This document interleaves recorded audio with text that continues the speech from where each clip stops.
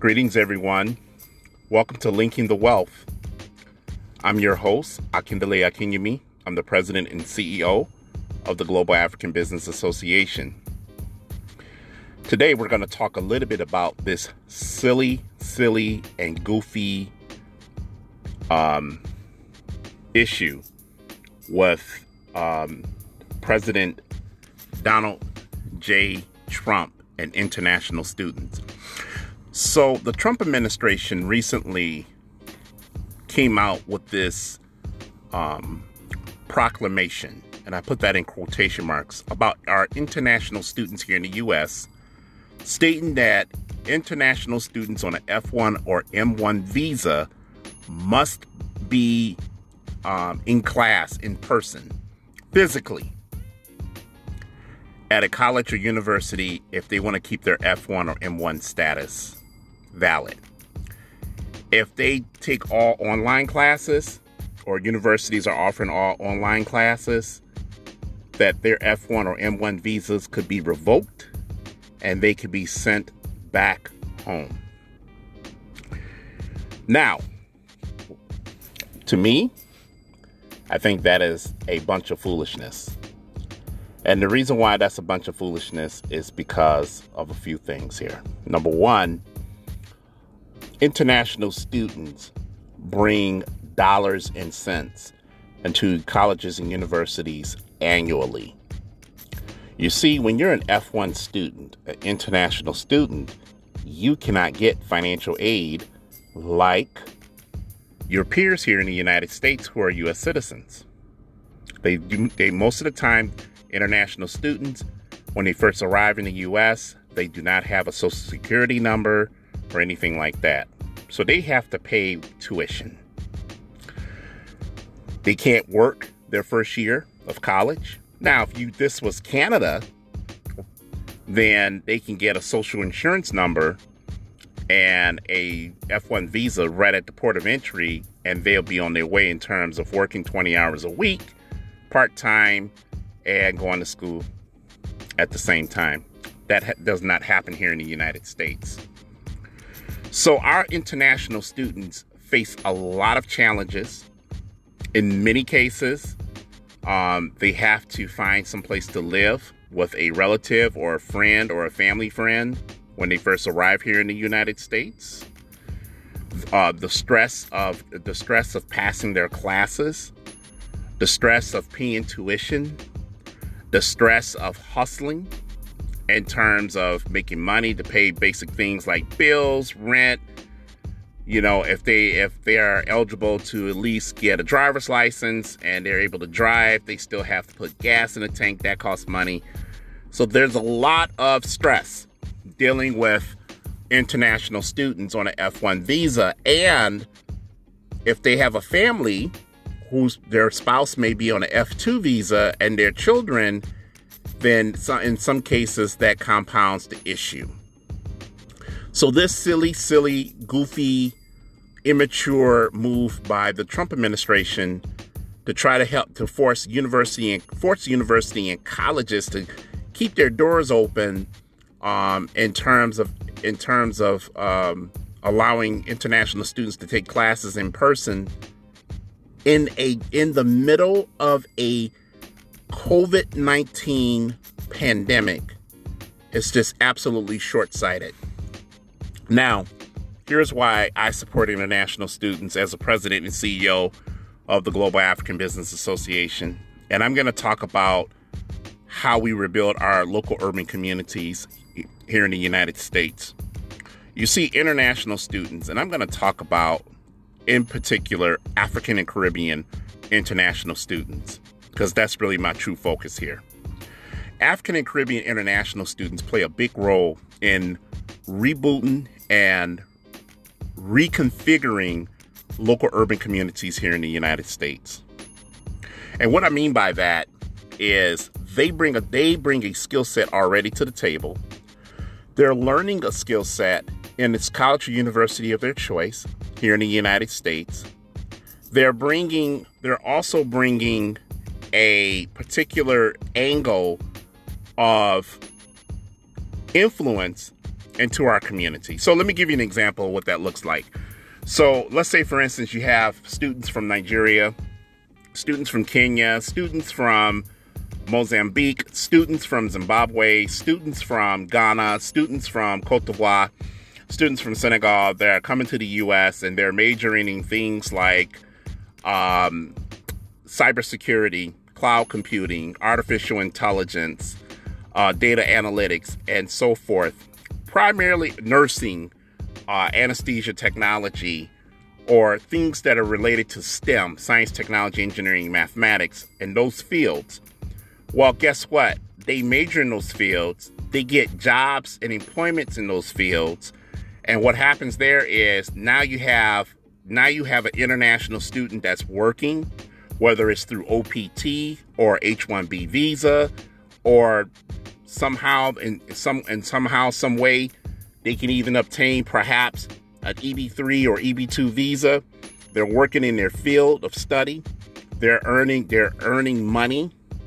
They decide to open up a business within the community in which they're trying to invest in properties, buy a home. They become a homeowner, and most importantly, they give back to the community in which they're trying to develop in terms of investment, in terms of expanding their wealth. Now, some people may try to challenge that. They may try to say, well, these Africans come over here and they come over here and they receive, they get all these, I'm not gonna say perks, but they get all these the education and things of that nature, and they get hired into these jobs, and they decide to move out to the suburbs, and that may be the case in many cases. However, it's our responsibility to educate those international students why they should invest in local urban communities. In many cases, what's going on is simply this. You have our brothers and sisters, before they leave the continent, before they leave the Caribbean, sometimes, unfortunately, they have been told by misinformed people that look like us with the same skin color to go live with white folks. Don't deal with African Americans and all that nonsense. And I'm telling you, it's nonsense, because that type of thinking, from most of the time from those elders, that type of dangerous thinking will keep us further divided. I take the time as the president and CEO of GABA to explain that we are all linked together, whether you're African American or African or Caribbean. And if you're an international student, especially in GABA, I always look out. I really, really try hard to look out for our international students in GABA, to do my very best to check on them, to ensure that their mental health is taken care of. If I can provide resources, I try very hard, because I know this is a new experience for our brothers and sisters here. And I like to see our brothers and sisters make it. And I try to encourage our brothers and sisters to go into those STEM fields, so that way you too can play ball, just like Chinese people, Indian people, and other races of people that come here on an F1 visa, and they create their own wealth and build their own heaven here. African and Caribbean people can do the same thing. And so, with that said, international students from the continent of Africa and from the Caribbean, they play a big role in redesigning local urban communities. And the reason why they do that is because many of them go into these STEM fields. STEM is the way of the future, especially within the framework of the Fourth Industrial Revolution. Within the framework of the Fourth Industrial Revolution, we have to start looking at things differently as it pertains to financial technology, as it pertains to digital cash, as it pertains to banking, as it pertains to how we do business within this decade. So international students play a big, big role in reshaping Black communities here in the United States by linking the wealth culturally and economically from back home over here to the U.S., opening up businesses that are linked to resources back home, where African American entrepreneurs can tap into those resources. And now we have a win-win situation. We've created an ecosystem, and we've created a two-way pipeline of encouragement and empowerment, so that way we can create our own wealth transfer without begging white folks to give us what we're already can create our own. We shouldn't beg white people to do it. We shouldn't be begging white folks to do anything. In fact, to be brutally honest, our historically black colleges and universities, not MIT or Harvard, should be taking the lead on suing the federal government, preferably preferably ICE and the Trump administration. They should be suing their behinds for this type of chicanery towards our international students. See, the thing about HBCUs is that we have to reshape that dialogue as well. And we have to reshape our HBCUs to be more global and more global in terms of their focus and strategically understanding that they too play a role in linking the wealth. They should be the ones suing the federal government. I understand Harvard and MIT are some of the players in the University of California system is some of these players that are suing the federal government over this issue on international students.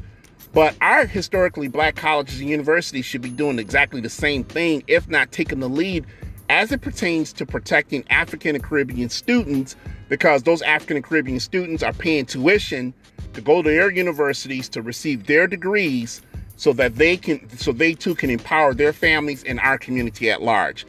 We have to have a serious conversation. We have to start having a serious dialogue on how HBCUs play a big role in the African diaspora within this decade. Because without our HBC, see, this is what I'm talking about. We have our own ecosystem here in the United States. We have our own vision, our own platform, but we don't use it well. This issue of international students, we should not even be getting into this dialogue of international students take jobs away from African Americans. International students from Nigeria or Ghana or Senegal take jobs away from African Americans. We should not even be engaged in that type of dialogue and that type of foolish talk. We should not be engaged in anything like that. What we should be engaged with is what we should be engaged with right now in 2020 is to create a platform where these students can come to a community college first. They receive a 2-year degree in a community college. And depending on what they are majoring in, if we need to send them to an HBCU, we need to do that. We should have an articulation agreement within a community college that's connected to an HBCU or several HBCUs. So that way we can create a pipeline from our brothers and sisters from Togo, Ghana, Cote d'Ivoire, Liberia, Nigeria, Cameroon, Kenya, Mozambique, South Africa, you understand, Botswana. We create a pipeline of success from the community college to the HBCU, and from the HBCU to the workforce, and from the workforce to the entrepreneurship component while we're maintaining the workforce. That way we create our own ecosystem. We have to beg white folks for anything. We don't have to go to the Arab. We don't have to go to the Jewish person. We keep everything in house and build our own heaven right here on earth. But we have to have these kinds of strategic dialogues and execution methods because it's necessary in the 21st century. Listen, we're living in a racist society here in the United States. There's nothing new about that. African Americans have been here for 400 years. America is violent. America is racist. And all this stuff about these black folks out here talking about racism is not as bad as it was before. They have blinders on, and we can excuse them and show them the door, and we can quietly ostracize their ignorance from our community, because racism is real And whether you're African or African American or Caribbean, when this white man pull you over as a police officer, or you walking inside a school or a mall, you're a black. Period, point blank.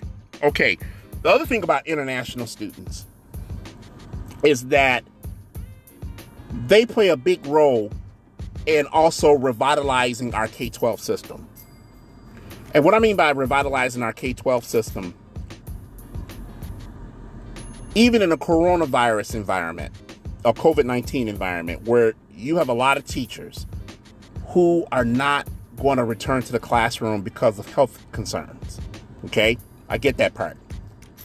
They're not going to return to the classroom. Even if there was no COVID-19 environment, they still wouldn't return to the classroom, most likely, because of low pay and unfortunately, education in this country, K-12 education in this country, is looked upon very disrespectfully, unlike other nations on the planet Earth. But it's an opportunity. It's an opportunity for international students and international educators from the continent to engage in reshaping our K-12 system, whether it's in person or whether it's online. Now, me personally, looking at this COVID situation, step one, if we are going to revamp local urban communities, we need to revamp them in terms of building vocational school districts, especially at the high school level.